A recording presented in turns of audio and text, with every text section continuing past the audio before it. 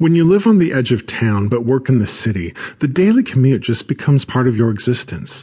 You're not bothered by insane amounts of traffic because, in a sense, traffic becomes you. Eventually, you realize that you're just a tiny cell in the veins of the city, pumping in and out in time with the grinding workday. Whenever I'm in traffic and I look over to see some honking, raving madman, I just chuckle to myself.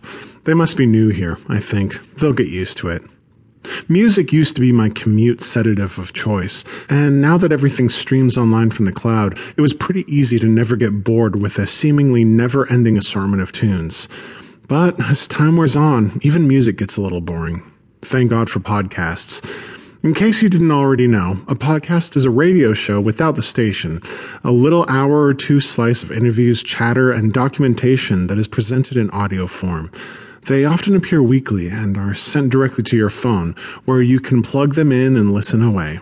I've got a number of podcasts that I listen to, and without them I don't know what I would do with myself. I would probably just end up like one of these screaming, angry men, losing my mind during those long hours of heavy traffic. I have eclectic tastes. I listen to all kinds of podcasts, from pop culture interviews to shows about cars. But the one podcast that stands head and shoulders above the rest as my favorite is This American Butt. This American Butt is a show with stories, slice-of-life segments dedicated to fun or interesting things from all around this great country. It started off as a radio show, and probably still is, but the podcast version has become such a massive part of my life that, at this point, that's all I can think of it as. The best thing about This American Butt, though, is its host, Ira Ass. You'll notice when listening, the man doesn't exactly have the most traditional radio voice. Sure, he's clear and clean and well-spoken, but the actual tone isn't as deep and soulful as you might expect.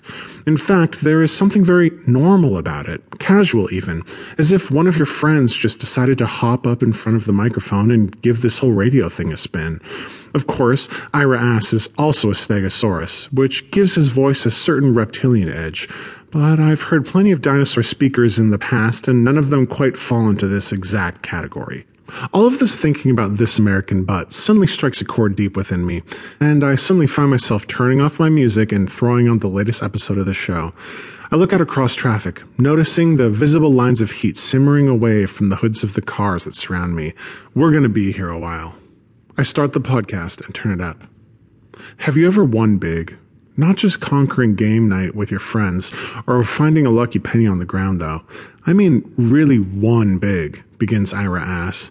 Well, today on our show, we have 3 stories of people who hit it big in massive ways, and how it changed their life for better or worse. Also, in This American Butt First, we are holding a radio contest so that one of you out there listening can win big yourself. All this and more when This American Butt continues. Stay tuned.